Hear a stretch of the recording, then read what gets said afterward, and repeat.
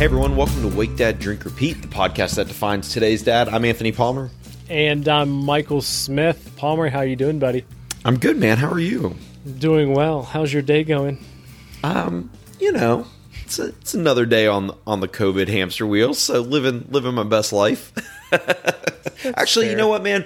I don't even like that I said it that way. It's been really good. I have been working on reframing that mindset a little bit, so it's been a very good day. How about you? It is. I've learned that that's very important. The framing right now, the way that we view our words is mattering right now, because like if we say the hunkering down because of COVID, it's going to start wearing on us, man. So we need to have a shinier six months in, I'm glad we're figuring it out. we need to have a shinier spin on what's going on. But I have a question for you. I have an answer. Why can't bikes stand up on their own? Because they're always trying to kickstand. They're too tired. All right. Fair enough. I was actually trying on that one this time. You were going with the kickstand theme. You just got the wrong theme. I used the wrong part of the bike, you know. Yeah. That's on you.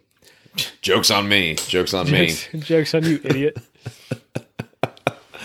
Oh, man. Dude, I'm sitting here and I'm wondering how jealous you might be. I don't know if you can see this from all the way over there in Asheville, but do you see this sweet Wake Dad Drink Repeat themed rubber band bracelet my daughter made for me today? I do, man. That's so sweet. That's so flipping COVID sweet. It is pretty sweet. I'm going to post a picture of it on the Instagram, and we're going to start selling them for $10 a pop. Checks made out directly to Anthony Palmer. That's fantastic. Yeah. Well, since you're being sarcastic about it, we're not making it out to Wake Dad Drink Repeat. We're just going straight to me. That'll go great for you, man. No, all proceeds can go to you. I think this will go gangbusters for you. I think our audience base is really going to love it. I'm excited for you and your family's financial future. Thank you. You know, you don't have to be such an asshole all the time. Well, guys, this week on the pod, we were joined by Steve Lemig. Steve just is an incredible human. He's a dad to one, Ella, who's 10. We were so grateful for him to join us this week on the pod. He's got a crazy story. But really more importantly than that, he's the founder of the Wilder Dad blog. He's the director of communications for Roadrunner Sports. Just an outdoor adventure loving, good human that we really enjoyed our conversation with. Yeah, he's Wilder Dad is very much all about, the Instagram is about spotlighting dads being active, adventures in the outdoors and through fatherhood, which is an amazing platform for him. And also his blog space is, one of the top in the country, which is amazing. But his backstory is so bizarre that he's writing a book memoir about it, that it's incredibly unique to him as an individual. It's pretty wild. So looking forward to letting more people hear about that. But it was certainly a treat to talk with Steve, and his we'll get him back on the show whenever his book is published and drops, so we can learn more about that as well. Yeah, absolutely. All right, man. Well, you know what? We're not even going to talk about what we're drinking because we did it in the show with Steve. We done did it, buddy. We already did it. We done did it. So before I guess we get into the show, as always, guys, please rate and review our show. Say hey to us on social media. Let us know what you think about what we're doing. And, like we always say, please share it with a fellow dad. That's what helps us keep this thing going. Please enjoy Steve Lemig. Let's smash play. I think we both said his name right. All right, Palm, go ahead. Sorry, buddy. And Steve, say your last name for me one more time. Yeah, Lemig. All right. Well, we are joined today by Steve Lemig. No, I did it wrong. Lemig. There you go. All right. Well, we were joined tonight by Steve Lemig. Why can't I do it right? Mike, you're going to leave all of this in. All right. Well, we're joined tonight by Steve Lemig. He is the founder of Wilder Dad. It's a dad blog and guide to the outdoors. Why are you laughing at me? I did it right that time. You're good. You're solid. You did it. You nailed it. It's so stressful for It's you. only because I was so stressed out after getting it wrong 3 It's times. so stressful. Steve is the You look founder stressed. of Wilder Dad. It's a dad blog and a guide to the outdoors. He's also the communications director at Roadrunner Sports. He's an author. He's an outdoor athlete. Most importantly, he's a dad to his 10-year-old daughter, Ella. Steve, thanks for coming on the show with us tonight, man. Oh, thank you guys so much. That was an amazing introduction. It's almost like it wasn't rehearsed. It's almost like that wasn't the fifth take. You know what? Fantastic. You know what? You know what? I need everybody to just get off my back tonight. That's all I'm saying. It's been a rough one for Palmer. I am leaving for the beach in 3 days. I need a little break. We'll give it to you, buddy. Well, Steve, man, we're highly stoked to have conversations with you. I want to have conversations about Wilder Dad, the blog, your Instagram feed. I want to have conversations about, and I quote from your website, your progressively bizarre world of psychic churches, spiritual cults, political activists, abusive stepfather, and your soul-searching mother guided by voices in your head that is your childhood. And I want to talk about your upcoming book that's coming out, and also all about being a dad. So I'm looking forward to unraveling this whole conversation with you, man. Yeah, I'm excited too. Thank you guys again for having me on the show. It's cool. Absolutely, man. The only regret I have about this episode is I wish, and I mean, COVID and geography has gotten in our way, but I would love to be sitting around having a beer with you when we have this talk, because I just feel like we're towing in for a good one tonight. So yeah, well, we can at least cheers. There you go, virtually, man. So cheers. Indeed, gentlemen. Cheers across some time zones. Yeah, no doubt. Well, Steve, sir, what are you drinking, sir? We can talk about drinks. Yeah. Oh yeah, I'm drinking a Colorado beer. It's Ska Brewing's Modus Operandi. Very nice. I might ask you to phonetically type that out for me so we can put it in our show notes. But that sounds lovely, dude. It's fantastic. Yep, it's my go-to for sure. Nice, man. Nice. Is that a high hoppy IPA? It is. It's super hoppy. It's got quite a bit of malt too, so really well balanced. Almost 7%. Ooh. And it's one of the big boys. It's a pow to the kisser. Yeah. Right in the kisser. Well, Mike, what are you drinking on? I'm on my 12-year Glenfiddich Scotch. It's one of those evenings, and I amply have it in the house again. So it's Nice. It's back in my normal repertoire. That's good. That's good. Yourself, buddy? I went with one of the old ringers and did some old Granddad Bonded again tonight. So man, a constant. I just killed the bottle. It was one of those ones where it was like there was enough in there for maybe a glass and a half, and I was just like, I'm just dump the rest in tonight and get after it. That's what old Granddad is good for. I agree. All right. Well, so Steve, we here at Wake Dad Drink Repeat, we are the show that defines today's dad, and we love to start all of our episodes by asking our guests to give us their definition of a today's dad. So if you would please do us the honor of sharing that definition with us. Sure. Yeah. Dads have come a long way. And amen. Yeah, thank goodness. And for me, I would say that today's dad really, the definition of today's dad boils down to one word, and that's just simply being involved. We're so much more involved these days than our dads were and our grandparents were, and so that's really what it comes down to, involved, and that's in every aspect of our family's lives. We help out with homework. We help get our kids out the door. We pack lunches. We clean the house. We cook dinners. And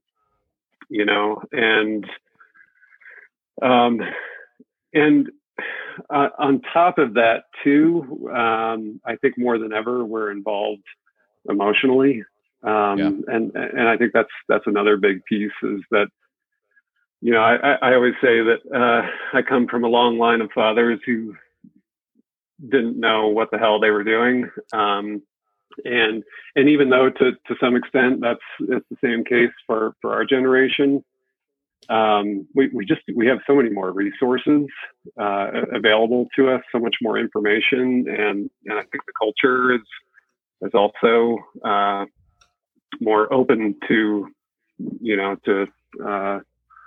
involvement from fathers. So yeah, the emotional part of it is a big thing.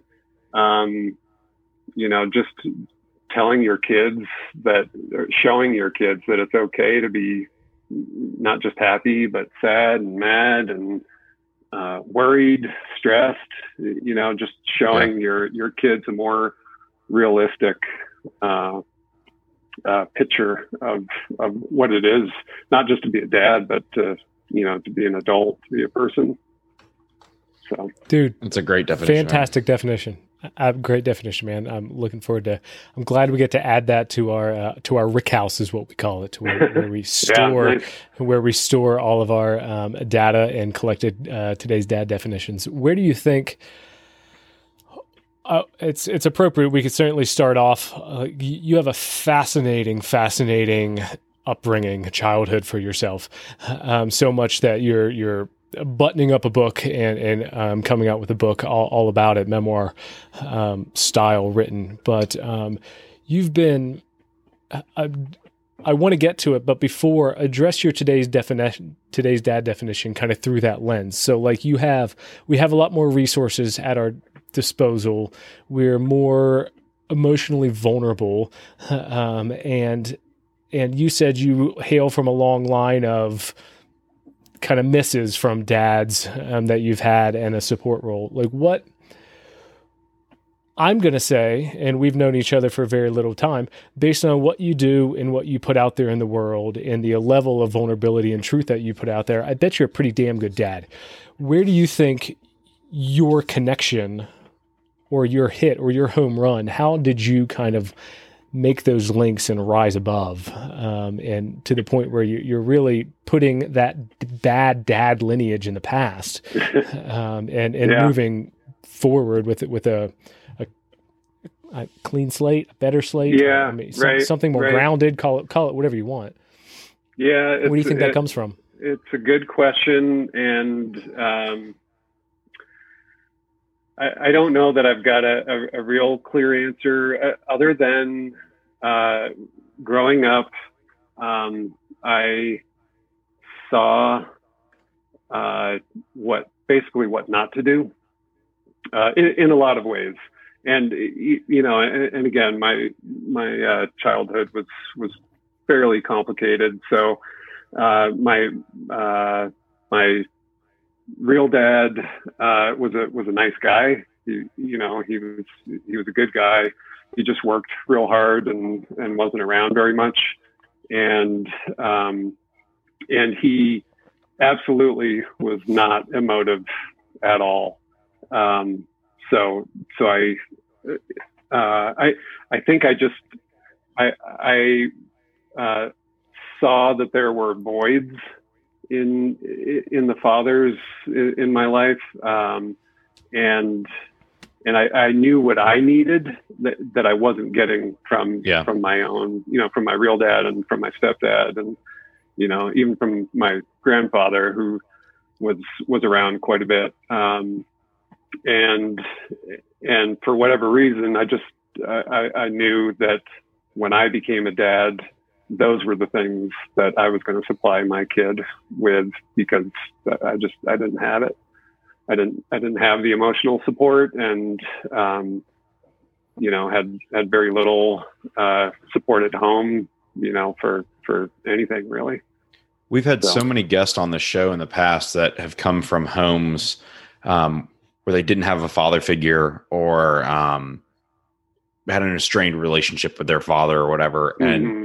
And I think, and I mean, this is kind of a common sense statement, but it's the thing that I've found most, and I think I've said this on the show before, the thing have found most impressive about those people is there's this like underlying repetition in their story of, instead of them being spiteful about it, it's this hunger to put a different foot forward for their kids, and not even a fear of having kids. And I feel like you hear that so much of, oh, my mother was horrible, my dad was horrible, I can't have kids because I don't want to be like them. But and maybe it's just the luck of the draw of who we've had on the show, but we get this constant narrative in these stories of like, no harm, no foul. I just wanted to do better for my kid because I knew I could do it, And so it's really cool to yet again hear that with another guest on the show. I think one thing that really helped me growing up too was just spending time in the outdoors. It just being in a quiet space, whether it was fishing as a kid or, going on trail runs or, going for bike rides or whatever, just being outside, alone. And I did all that stuff mostly by myself. It really helped me find my balance and figure out, where I wanted to go, what direction I wanted to go. It's super nurturing. It's such a, yeah. I mean, it's healing for, it's fun. It doesn't matter the stage in your life. Being outdoors is so healing and nurturing, but, to then take that passion that you had for it and be using it so much in where you are now between Wilder Dad and being outside with your daughter and your wife. And just, I mean, you can just tell how important that kind of cornerstone is for you as a human being. It is, to where it's more than just about going outside and having fun. It's got purpose behind it. Absolutely. Yep. Steve, you're I said it, buttoning up a book. I don't like saying that. You are finishing a book. You're getting it to editors. You're kind of in the final stages of a book called Just Act Natural. Please overrun me and correct me on anything that comes out of my mouth that's incorrect. That's not the title. It's Just Act Natural. Right. Way too long.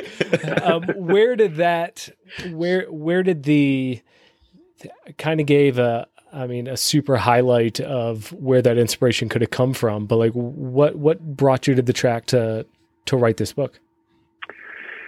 I think, first and foremost, I just needed to process, my childhood and my upbringing.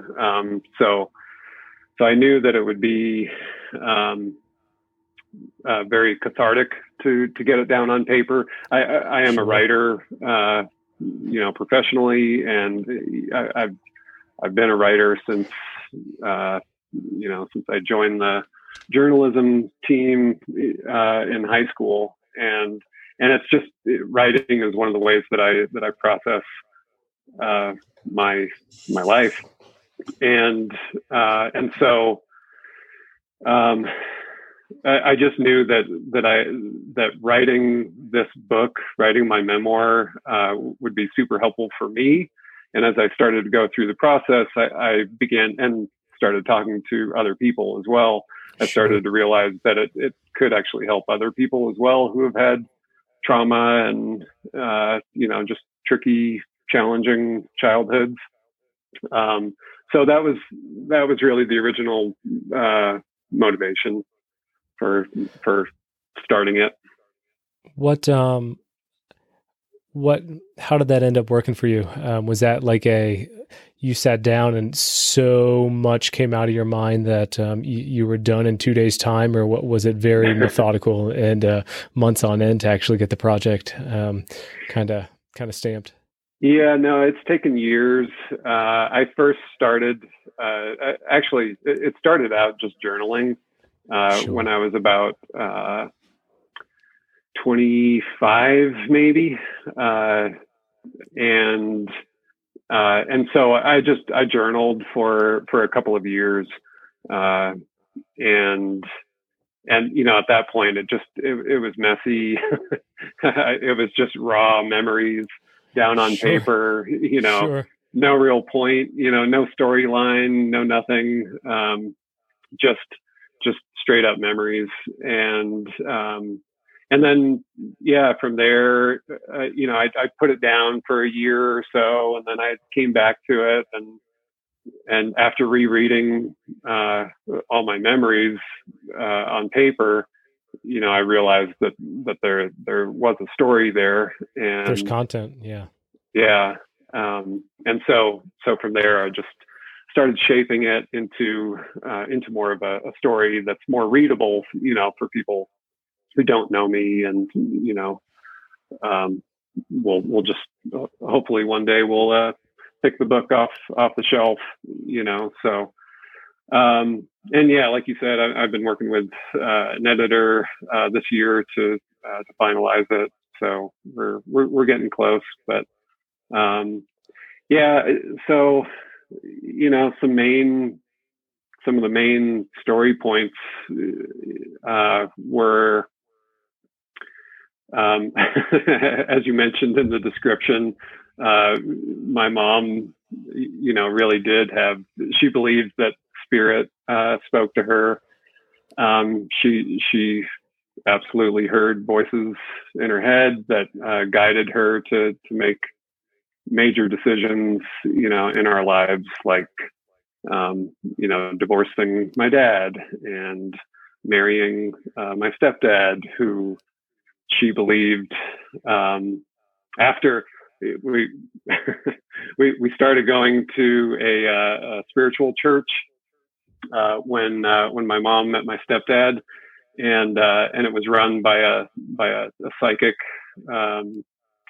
clairvoyant pastor, and he did past life regressions on my mom and stepdad, and so the story that they came out with was that my stepdad's mother was Joan of Arc in a past life, and my stepdad was a soldier in her army, and my mom was married or in a relationship with my stepdad back then too.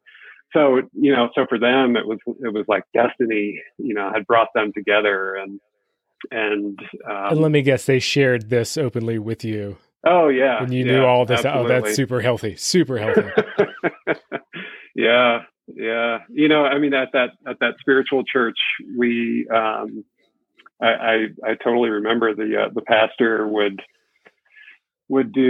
speak to dead relatives of audience members, so and it was just classic. I mean, just the way you would imagine it. The pastor would close his eyes and he'd say, "Oh, someone is reaching out to me, and it's a man. No, it's a woman." And then he would open his eyes and look around to see if anyone is nodding their head, biting onto it. Yeah. Yeah, exactly. And he just would play people. So I was about 9 years old when we started going to that church, and so that was super bizarre, especially after being raised. Yeah, it sounds it. Yeah. Especially after being raised Catholic. My dad was pretty. You started Catholic. Yeah. And then, as a lifelong Catholic, it's pretty weird too at times. I'm gonna be honest. It is, yeah. And I do make that connection in the book that if you really think about it, the more established religions are also pretty wild, fantastical. Yes. So.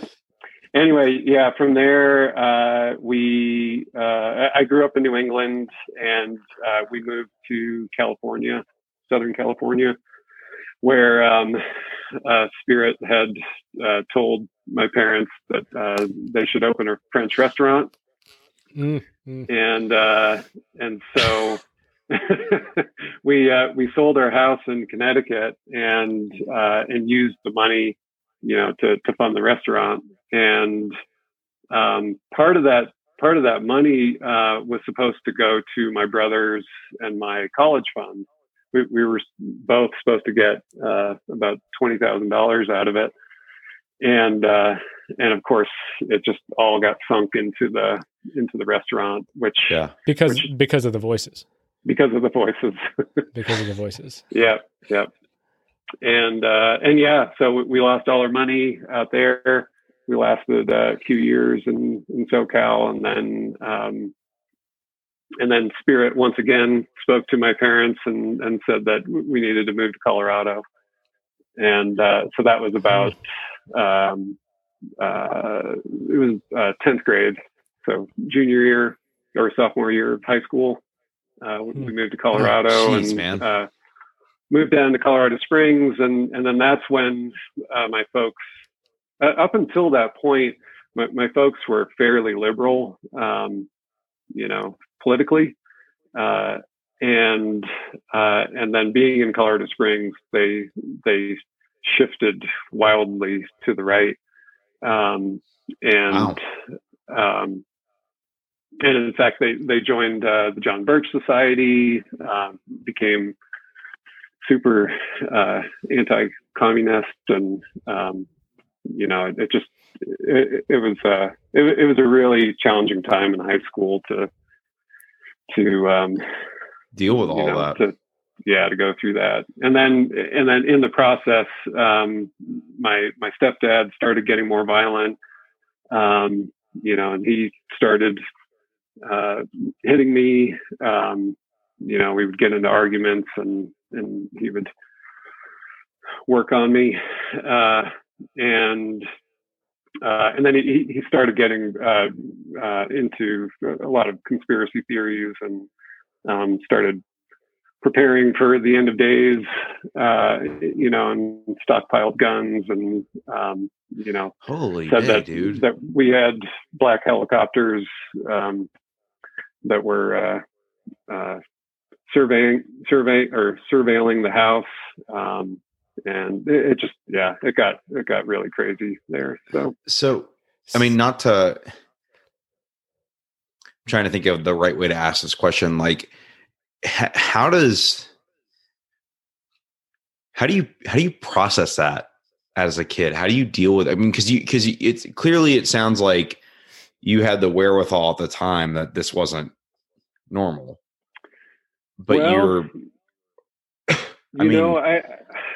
definitely knew that it wasn't normal, that it was extreme, but at the time,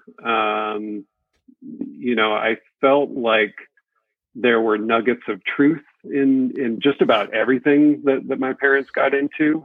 The idea that there's, that there are spirits, or that there are forces out there who don't have our best intentions in mind. Like there are nuggets of truth in everything that they got into. Sure. It just got totally out of control, and so I think I just focused on what I knew to be true, and then did the best I could to brush off the more extreme sides. See, I would think that would make me as a parent, like, almost extremely self-cautious or whatever about how I'm acting as a parent, because you realize, probably being on the other side of it and where you are now, the vulnerability. I mean, and we all know that as parents anyways, or as adults, the vulnerability of children, and how, I mean, easily they're manipulated. And I don't mean that in a negative way, but just how easy it is to influence them. Truth. And I would think that really seeing the extreme of that throughout your life would make, I think if I were in your shoes, I feel like I would probably be like questioning a lot of the ways in which I'm doing things with my kid, or talking to my kid about things, because the impact of that. Well, what really helped me again was immersing myself. The older I got, the more I immersed myself into the outdoor community. Mm-hmm. And man, there are some amazing people just in that community. bikers and rock climbers and mountaineers, and I made a lot of friends in high school and toward the end of high school. And then by the time I graduated and moved out on my own, those were the only people I hung out with. And they really, really helped ground me and, they really helped me figure out my own truths and my own beliefs. And in addition, I waited until I was 35 before I had my daughter, and so by that age, I had reestablished who I was, who you were, and who I wanted to, what kind of dad I wanted to be for my kid. Well, and it kind of goes to what I was saying. Sorry, Mike, to what I was saying at the top of.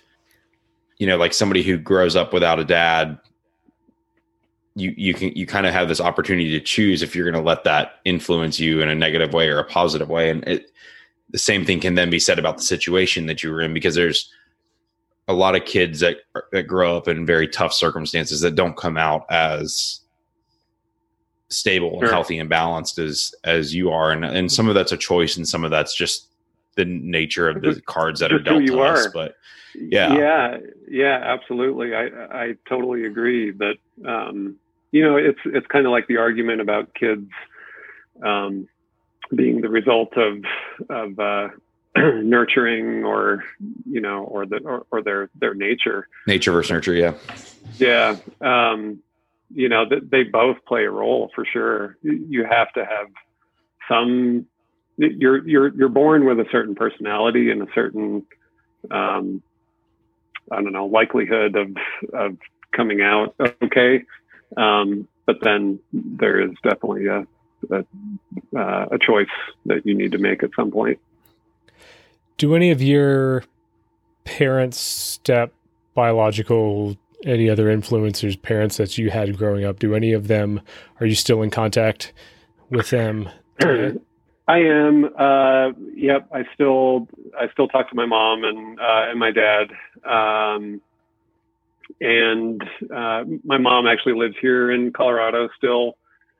So we talk on a pretty regular basis. Over the years we've had it out, especially in my 20s, when I started figuring things out.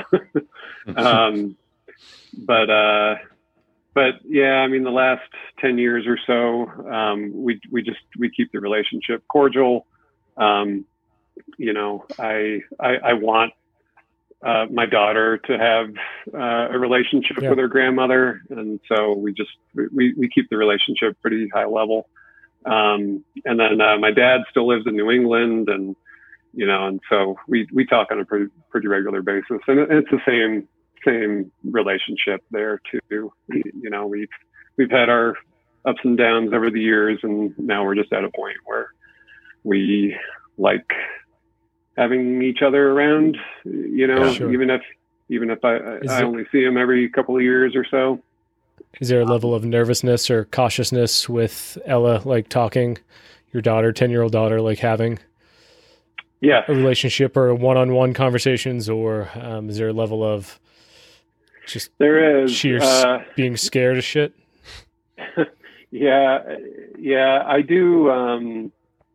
I do closely watch what my mom tells my daughter, because my mom has mellowed out over the years, but she still has some far out there ideas, and so I do just keep an eye on that and make sure she doesn't stray too far. Yeah, sure, man. Sure.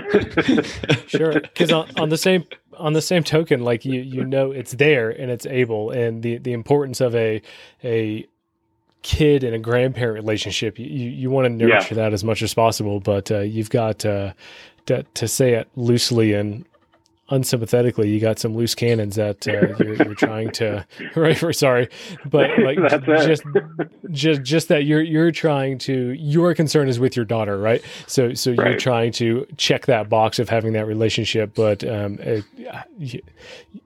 you know the experiences that can come out of the other end of that equation. So, and you're just cautious over it. Yeah. Yeah. And I do, I don't know how to put this, but like, I don't want to completely, overprotect my daughter. Like I want her to know that there's a million different ways or a million different beliefs out there. And when, as she gets older, she needs to make up her own mind about what she believes in. But at the same time, I will guide her, and I do guide her in a direction of what I think is more sane beliefs. It's that balancing act as a parent. It doesn't matter. It doesn't matter. It's not, it doesn't always have to be on the extreme things, right? It's that balancing act of how much you want to let them fall and how much you want to guide them, and finding that middle ground. And the older they get, I mean, we were talking before we started recording, your daughter's 10, mine's 9, that the older they get, the harder that narrative becomes, because you really want them to be in, and I'm sure your daughter is, just knowing you and reading about you, whatever, I'm sure your daughter is fiercely independent. Mine is, and it is a wonderful trait. I love it dearly about her, but it makes parenting a full-time gig at times, right? Like you really got to be on your toes with it. Yep. Right.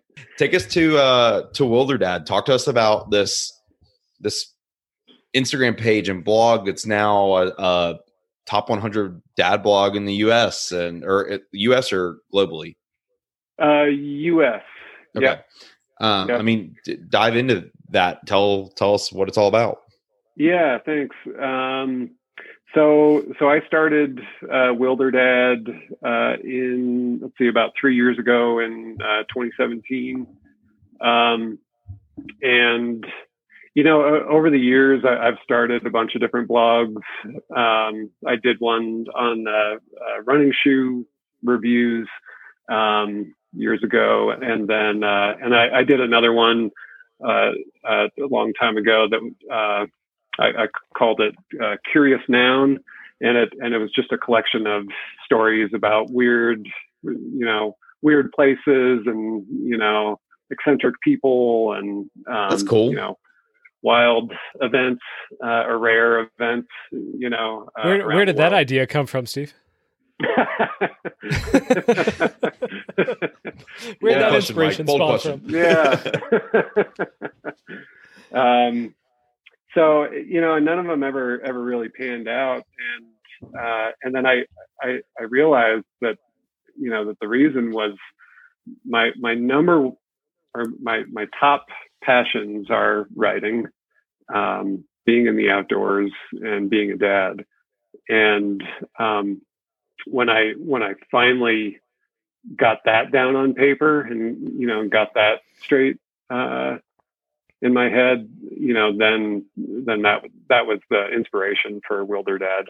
And I looked out there, for other dad blogs and outdoor blogs, and I just couldn't quite find the information that I was looking for, which was just, a well-rounded resource for dads to learn about being a dad, and then having inspiration for getting families into the outdoors. So there were a lot of extreme outdoor survival, or extreme sport type sites out there, and then there were also a lot of first time dad blogs, that were all about preparing for baby to come along, and I just didn't see one that brought all of that together.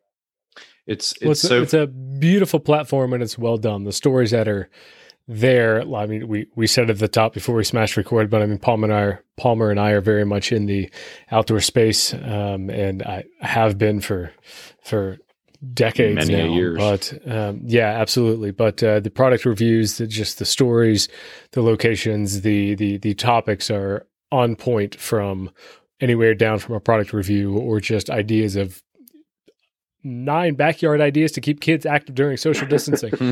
So it's very, obviously that's more timely, but it's very applicable for any family unit wanting to do anything outdoors. It's robust and it's a very thorough, and honestly, I've been down that path before too. And I was like, mentally, I wanted to do something like Wilder Dad, and you did it perfectly. Like I was like, this is like, because this is very much my space. But you do it beautifully, man. You absolutely do it beautifully. Thank you. Thank you so much. You check all the boxes. You really do. That's awesome. It's a gorgeous site. Along the way too, I've met a lot of other dads and and other dads who are writers too, and so that's been a great experience. Just getting to know, expand my network and my friend family across the country. Yeah, man. And there, it's just, I think that's what blows me away the most about this is just seeing how many good dads there are out there nowadays. The community that rises out of it. Oh my God. It's just like your outdoor community statement, man. The outdoor community is riddled with it, and it is its own family of people, and likewise in the dad space. It's very much the family and community rises out of it whenever you put yourself in it. It really does. And I think the way you guys highlight that with the Wilder Dad Instagram, at least, of, sure, there's a lot of photos of you and your daughter and your wife doing stuff, and that's of course wonderful because it's yours. But it's you straight up ask people to submit photos of them with their families or their kids doing stuff so that you guys can post it into the feed. I mean, it's this beautiful, hodgepodge of black, white, brown, gay, straight, whatever, like just being in the outdoors, which is the most accepting and arms wide open community that exists. And there's no failure in being outside. There's no, nobody's better than anyone. I mean, Mike and I have talked to a handful of, elite level athletes on this show, from, golfers, cyclists, outdoors people, whatever. And then just in our time and working in the outdoor space and having met people along the ways, a professional outdoor athlete is the most humble of outdoor athletes. It feels like, I had the luxury or the opportunity of drinking a beer and eating pizza with Conrad Anker in Knoxville, Tennessee, when he came in for Banff. And it was like, he came back to our house and drank beer on our couch with us. I mean, it was the most chill experience, he was just a cool dude.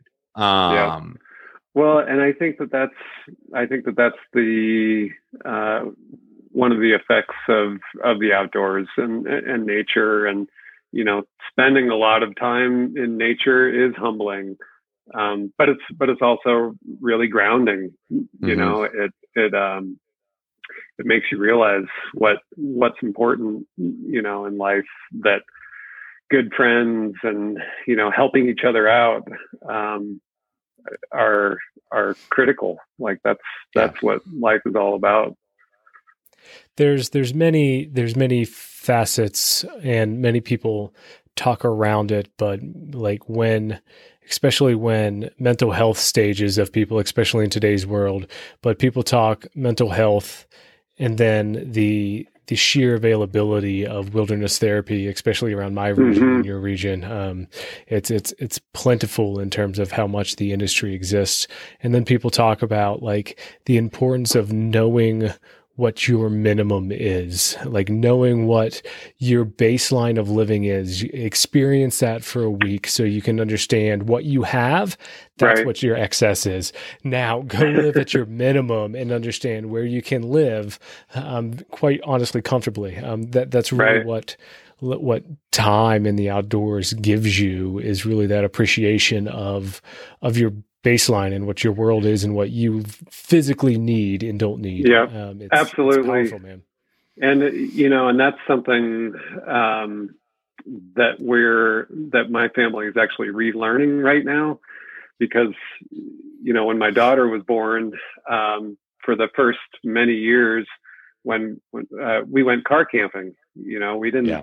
and so we threw absolutely everything that we could pack into the car because why not? Truck or whatever. Yeah, right. If it fits, it ships, baby. Yeah.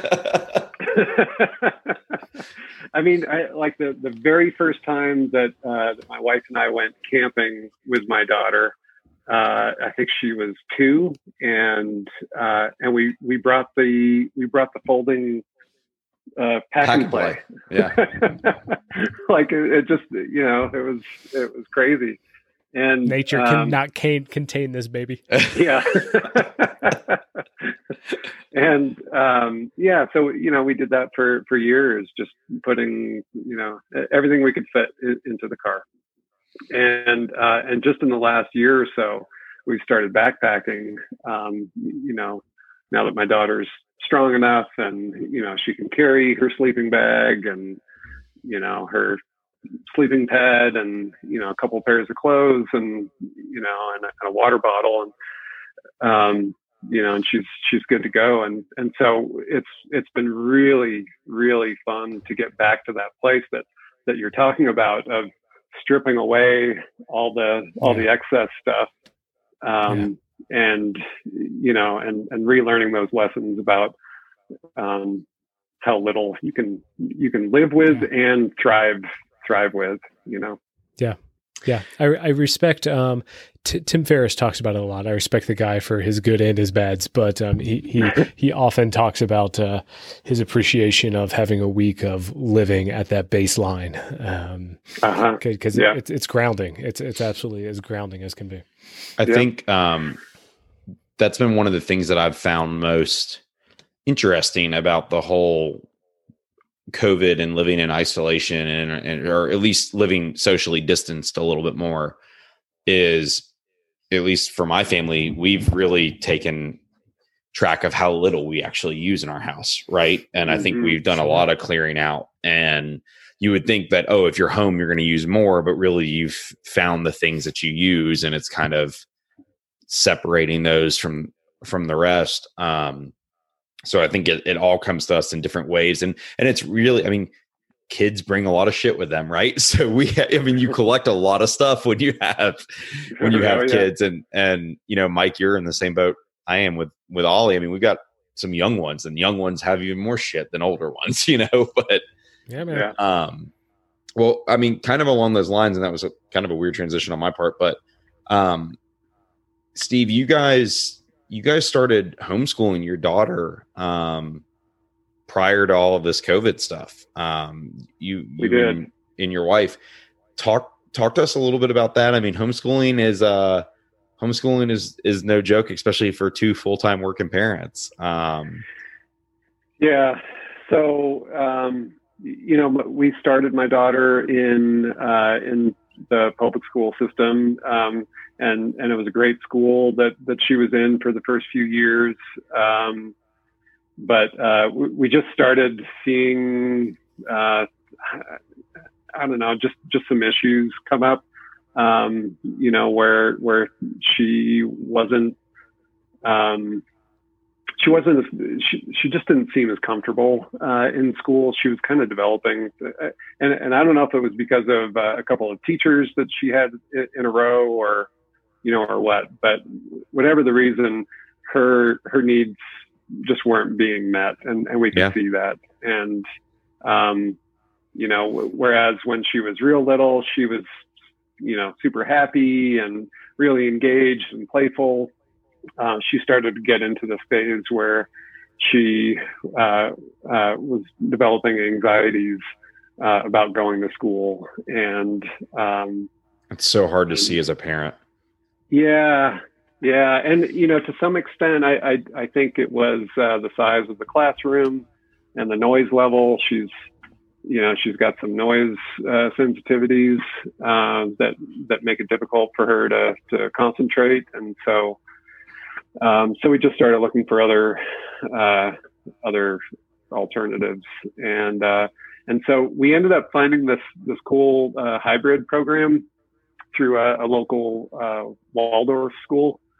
And so so as of last year, she started going to that school 2 days a week, so that she could get some interaction, with teachers and kids, and and then we homeschooled 3 days a week, and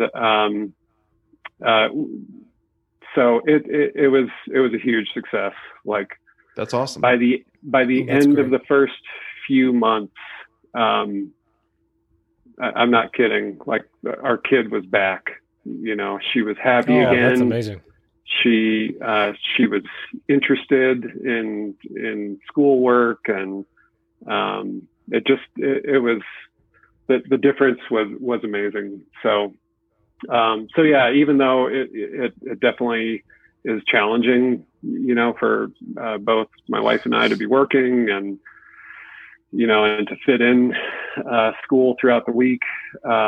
It's been so rewarding to see That's our great. kid thrive again. I think a lot of people need to hear that message right now. So I think I was really glad that this timed out this interview with you, because so many families are getting ready to step into this even more constructed homeschooling, virtual learning role than we all experienced in the spring when schools shut down.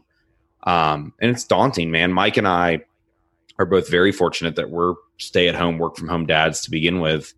So we're kind of used to that grind a little bit. There is a shit ton of people in this country that are not used to that, being home with their kids and helping them learn and whatnot. And it's going to be an effort, but I think I really think the payoff that we're going to see, I think it's going to surprise a lot of people. Like, I think a lot of people are going to be really surprised by their relationships with their kids changing and growing in different ways. I think so too. And, you reminded me too that, this time last year, when my wife and I were talking through this decision,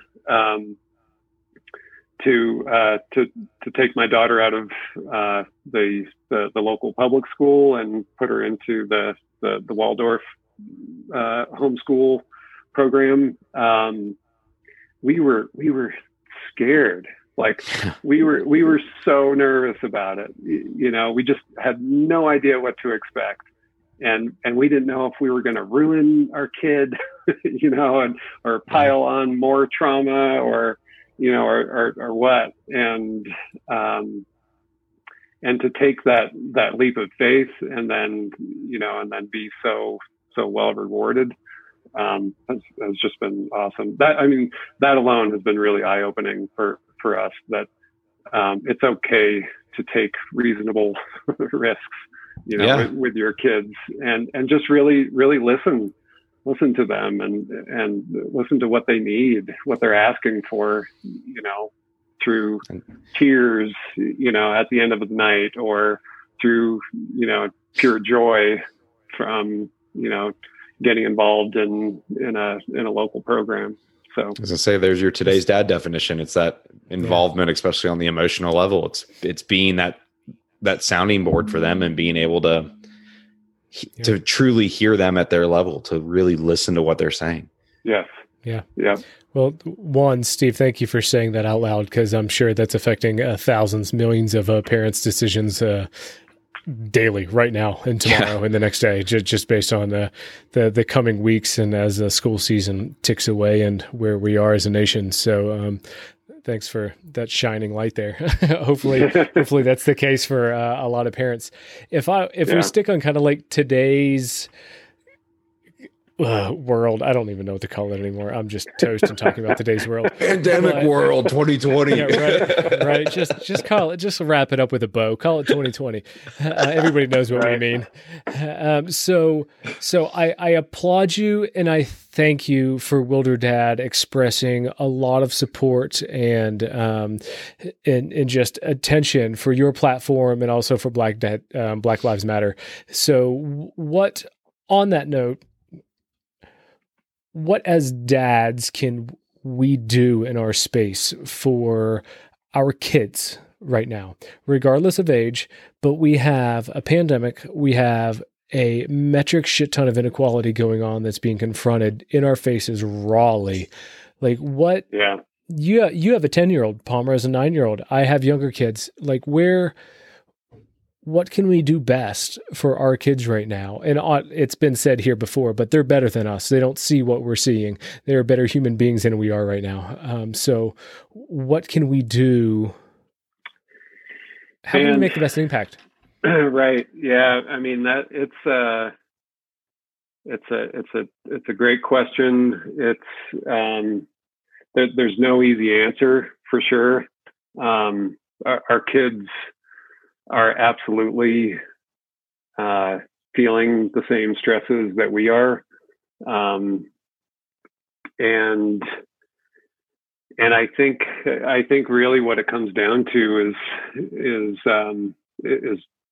talking to your kids about these issues in age appropriate ways.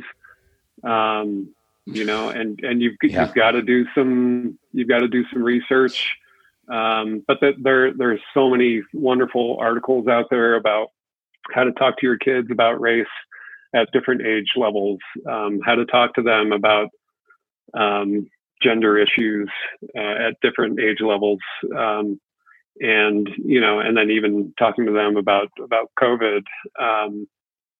So I think, I mean, really, that's what it comes down to is being engaged and looking for the teaching moments.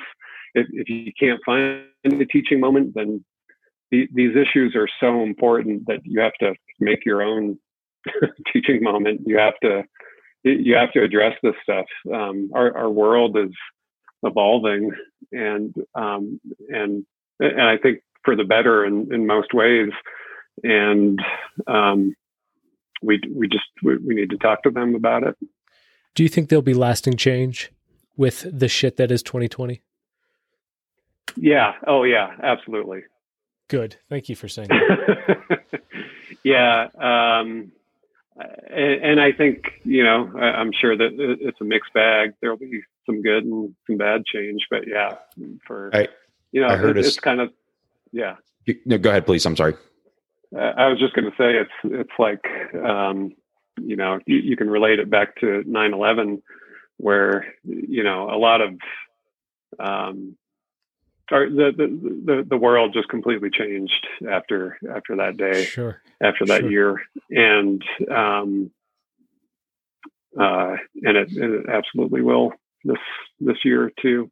But again, I think there are a lot of good issues that are coming up that are going to set our kids so much further ahead. Talking about baselines.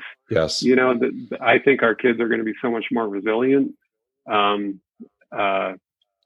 well as way more woke than any of God, us. I hope. Yes. I hope. If we're living through all of this right now and that's not the end result, I give up. Yeah. I don't get it. I heard this. I've been listening to a lot of podcasts and reading a lot about the life of John Lewis, in light of him passing away last week. And I think I always knew how significant of a human he was, but I don't think I knew the depth of how significant of a human he was. And I heard this really great story today that apparently, and I wish I knew the name of the guy, but it was another civil rights guy who was a little bit younger than him. And they were talking before John died about the death of George Floyd and what was going to come of it. And apparently John Lewis said, like in a kind of laughing way, he was like, "Cat's out of the bag now. Like there's no going back. Like right. The world is on fire right now over this stuff. There is this is that next step in the story." And I thought that was really cool. I mean, for a guy that was such a huge part of being the step of the story, right. Yeah.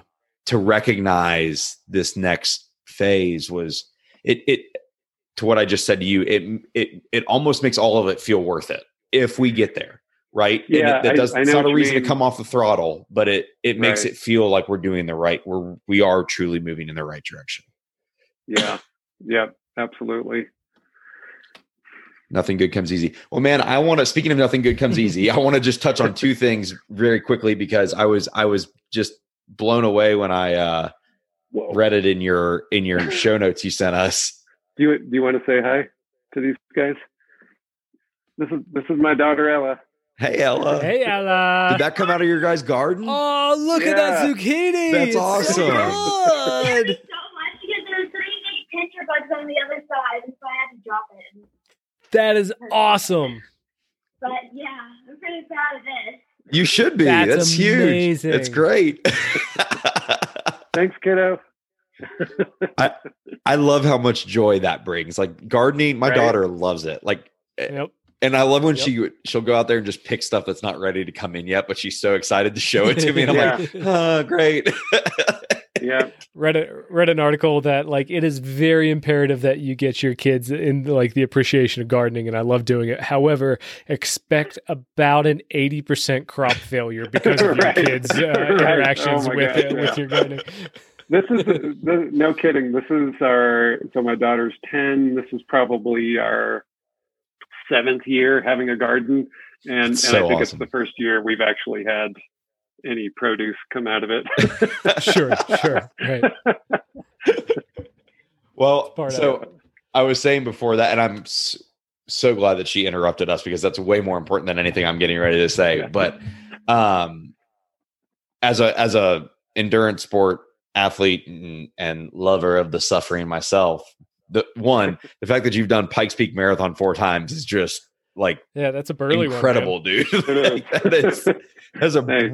brutal undertaking once, but to sign back up for it 3 more times afterwards. I was going to ask you, but it's as somebody who's raced so much, this whole pandemic and not being able to really get out there, I'm sure is hard. It's hard for me. I'm sure it's a challenge for you as well.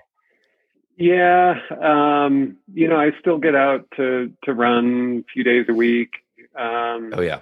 And I have been working out in the makeshift home gym, surrounded by Legos and toys and popcorn kernels, from the movie party the night before. I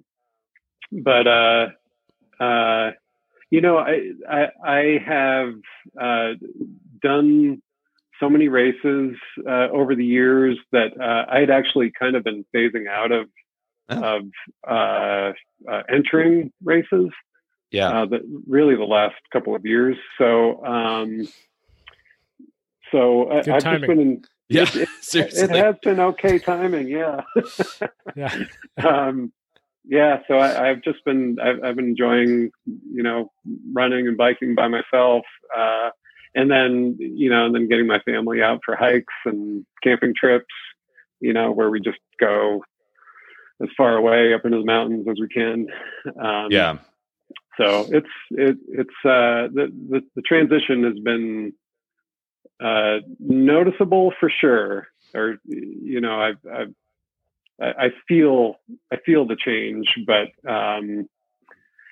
I've still been able to stay active the way I like to. So Yeah. Well, Yeah, the other thing I was going to mention just real quick was as I was reading your information you sent us, and you talked about your stint with the Forest Service as a firefighter.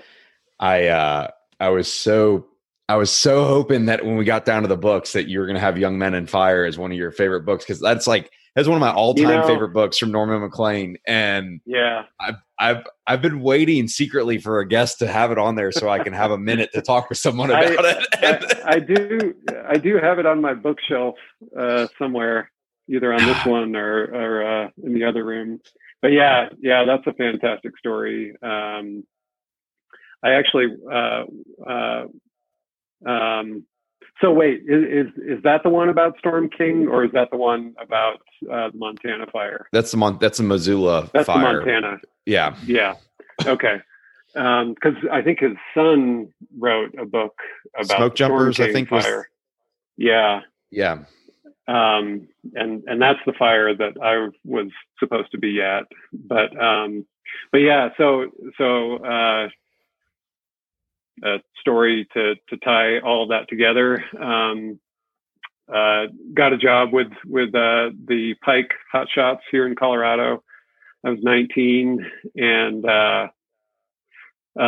we got through all the training. You know, we did the class, like 2 weeks of classroom training, and then another week or so of field training. And the night that the crew had graduated and we were going to be put on the dispatch board, we were all hanging out at the bunker, or at the Pike headquarters, and we all went up to the game room, and someone suggested that we watch a movie, and it was the old black and white movie of the Montana fire. Yeah, of Young Men and Fire. Yeah. I forget the name of the movie. The movie wasn't the same name as the book, but it's Oh, it's I think it's Red Skies over Montana. Yes. Yeah. And so we watched that movie the night before. Bold move. Oh man, it was just absolutely horrifying. Yeah. And then that night, we got put on the dispatch board at midnight, and by like 12:01, we were picked up for a fire down in Arizona. Wow. And so that drive down, it's a good initiation night. Yeah, man, it was frightening. So anyway, so that year, it was 1994, and that year was the year that Storm King blew up, and that was a fire over in the Glenwood Springs area, west of Denver, a couple hours, and my crew actually got assigned to that fire. We showed up to Glenwood Springs, and we met with there was a fire supervisor who was there, just kind of doing the initial survey of the fire. At that point, it was just a small spot fire up on the mountain, and they decided that because we were a hotshot crew, and we were local, and we had our own vehicles and everything, that we were a lot more mobile, and so they decided to send us to another fire.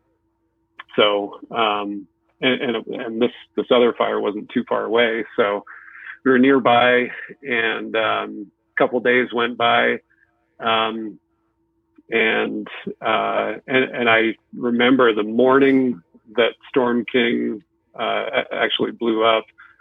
We were at a big fire camp, where there were dozens of other fire crews there, and I watched the Oregon crew load up in their bus to get to go down to the Storm King fire, and and then later that day, we heard the news that 14 of those firefighters died in that fire. So wow. That was it was just yet another one of those experiences that just makes me appreciate my life and appreciate my daughter, and just appreciate this opportunity that I've got to set my family up for success. No doubt, man. Well, Steve, man, we appreciate you being on Team Dad. Yeah. you're certainly a solid contender on the team, man. We appreciate it for it. Yeah, man, absolutely. As the dude who beat both of us to the team, we're really glad that you're on it. yeah, absolutely. Clearly. You've been doing it longer than us, but we're glad you're here. Yes. Gentlemen, are we ready for some rapid fire questions? I think so, man. Let's do it. Yes. Steve, we are at the portion of Wake Dad Drink Repeat for our rapid fire questions. As we say here at Wake Dad Drink Repeat, the first thing that comes to mind, say it. There are no wrong answers, but don't get it wrong. You got it? All right. Let's see. So stupid. All right. Question number one. Drink of choice, sir. Oh, IPA. Drinking it. You're living your am. favorites. Living his Yeah. best life right Bravo. now. Bravo. All right, next question for you, Steve. Biggest lesson that you've learned as a dad? Be humble. Very good. Yeah. Very good. Next question. Most annoying song, show, or movie that you've had to listen to 1,000 times over because of your kids? You know, so my daughter is 10. It's been a little while since I'm a little bit out of that phase. The repetitive, forced to Yeah, listen to. Yeah, yeah. you're a little out of it. However, I definitely remember Peppa Pig. That was, Yeah. that was a tough one. Ooh, that's still around, and that's still pretty. That's actually on one of my favorite lists. Yeah, Is it? it's pretty good. That says a lot about Good, I Mike as a like it. person, right? Sure does, buddy. Sure does. I like it. All right, Steve. I have a feeling I'm going to know the answer to this one, but favorite thing to do with Ella? You know what? It's right now it's fishing, fly fishing. Nice, man. Ah, nice. Yeah. Nice. The patience of a saint to fly fish with a 10-year-old. So many life lessons that rolled up into that activity. Oh man, totally. Next question. Your favorite band? Oh man, I would go with. I got to go with Beastie Boys. Nice answer. That's fun. Yeah, and a first for us. Oh yeah, First All time right. Beastie Boys Yeah, has been first said. first Beastie Boy answer on there. I'm so psyched that Sirius XM just started a Beastie Boys station. They get their own station, baby. They get Yeah. their own station. Yep. All right, my next question for you. Best part of being a dad? Watching my daughter grow. It's just the most amazing thing. Pretty hard to beat. Yeah. And Steve, sir, last question. What trait of your own do you hope your kids inherit or model? Resilience. Yeah. Solid answer. Yeah. No joke, you strongly passed, and I think this is actually our most rapid we've ever done our rapid fire At questions. least it's I the don't most know rapid why. we've done it in a while. It's the most rapid we've done it in a while. Usually we go down a thousand tangents. Awesome answers, man. Awesome answers. Steve Lemming, did I get that right? Lemming. Lemming, damn it! How the hell? See? Telling you. You know, I was catching shit at the top of the show about it. I don't know why. Whatever. It's a trickier name than it looks. It's only It's 5 so- letters, and It's it's still wrong tricky. emphasis on the syllable, man. It's all off. Yeah. Steve, man. So please, where can people find you, and where are you out in the digital world? How can people find you? Yeah. So check out wilderdad.com for stories about the outdoors and fatherhood, all kinds of good stuff there. And then you can check out my Instagram page, which is actually Wilderdads, plural. And then you can check out Facebook as well, which is, we're back to singular Wilderdad. It's hard to get the Yes, it is consistent very name hard. out there Trust these me. days. Very It hard. is. Very hard. You have to like buy it off somebody in the Middle East for like $5,000 if you want it. You do. It's like, what? Why do you have this? You haven't posted anything on this page. Damn it. Yeah. Give it to me. But yeah, those That's are awesome. the 3 main spots that you can find me. Very good, man. And our listeners certainly know we'll have everything in our show notes, and we will certainly, Steve, man, we'll keep tabs on you. And whenever there's no We're a part of credit your book now. given here. No, that's not happening. Whenever I'll your credit book. you guys. Good. Thank you. I mean, Thank you. well, give credit where credit's due. I'm just saying, but nonetheless, we'll certainly talk about that as much as we can whenever that goes live for you as well, because that'd be Come back great and read. come back Looking forward to reading and tell everyone about it whenever the time comes. We'd Oh, love to yeah. have you back on. Oh That'd be yeah, awesome. I would love that. Yeah, thank you both very much. Absolutely, Sure. absolutely. Well, cool. Well, Steve, sir. Steve, thank you for your time and sharing your story with us, man. It was a great time. Yeah, thanks. I had a blast, and I can't believe I'm only halfway through my beer. We kept you talking too man, much. look at you. Yeah. So yeah, thank you guys. Thanks, dude. So another great today's dad definition to add to the bank. I mean, the takeaway from it was, it's all about being involved. But again, like we've said up so many times on the show, involved means something different to everyone. I think I felt like he had a lot of focus on it on the emotional standpoint. Really being in it. It's more than just cooking and cleaning and helping with homework. I mean, that was a big part of it too, but it's just really being able to meet them at their level and hear what's going on with them, and to be emotionally vulnerable for them as well, to show that it's okay to have the whole spectrum of feelings, as a human, because you're teaching them to be a human and a contributing member of society, and we all have feelings. So, I really liked that definition, and it was so fitting to his story. Yeah, very much to his story, much like the parallels that we've drawn from people with missing father figures. Yeah. To say it brashly, his crazy ass parental figures. Yeah. He's really making it a positive and making it a strength for him, and especially for his 10-year-old daughter, which is amazing. So, great, and honored to be able to add it to our Rick House, man. Couldn't agree with you more. Well, as always, all of the information about Wilder Dad, the website, both the Instagram, you can find all of that in our show notes. Be sure to check out his Today's Dad video on our website at wakedadDrinkRepeat.com. And while you're there, sign up for our newsletter. Mike, we've been doing this show for 50-something episodes. I don't know that we've ever struggled with somebody's last name as much as we did Steve's. I don't know I still can't, if it's Lemig, Lemit. I'm struggling with it. And Steve, I apologize that we have butchered your name so poorly, so badly on this episode. Much love to you, Steve, but you're going to be Steve. It's weird. I think he might have been. Is he our only Steve? No, Steve Tate. Yeah. It's weird that we've only had two Steves. We've had 20 Mikes. We've had Steves. We certainly have. Well, Steve, sorry for butchering. Maybe we haven't, and we're just calling ourselves out. That's true. We very well may have been saying it right. We've butchered your name many a times within this past hour. So, nonetheless, Steve, thank you very much for taking some time and chatting with us. It was a treat to hear your story.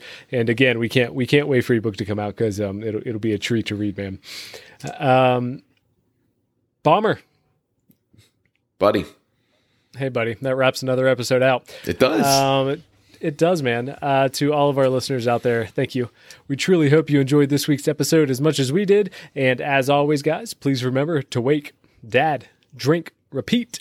Buy a bracelet. Cheers.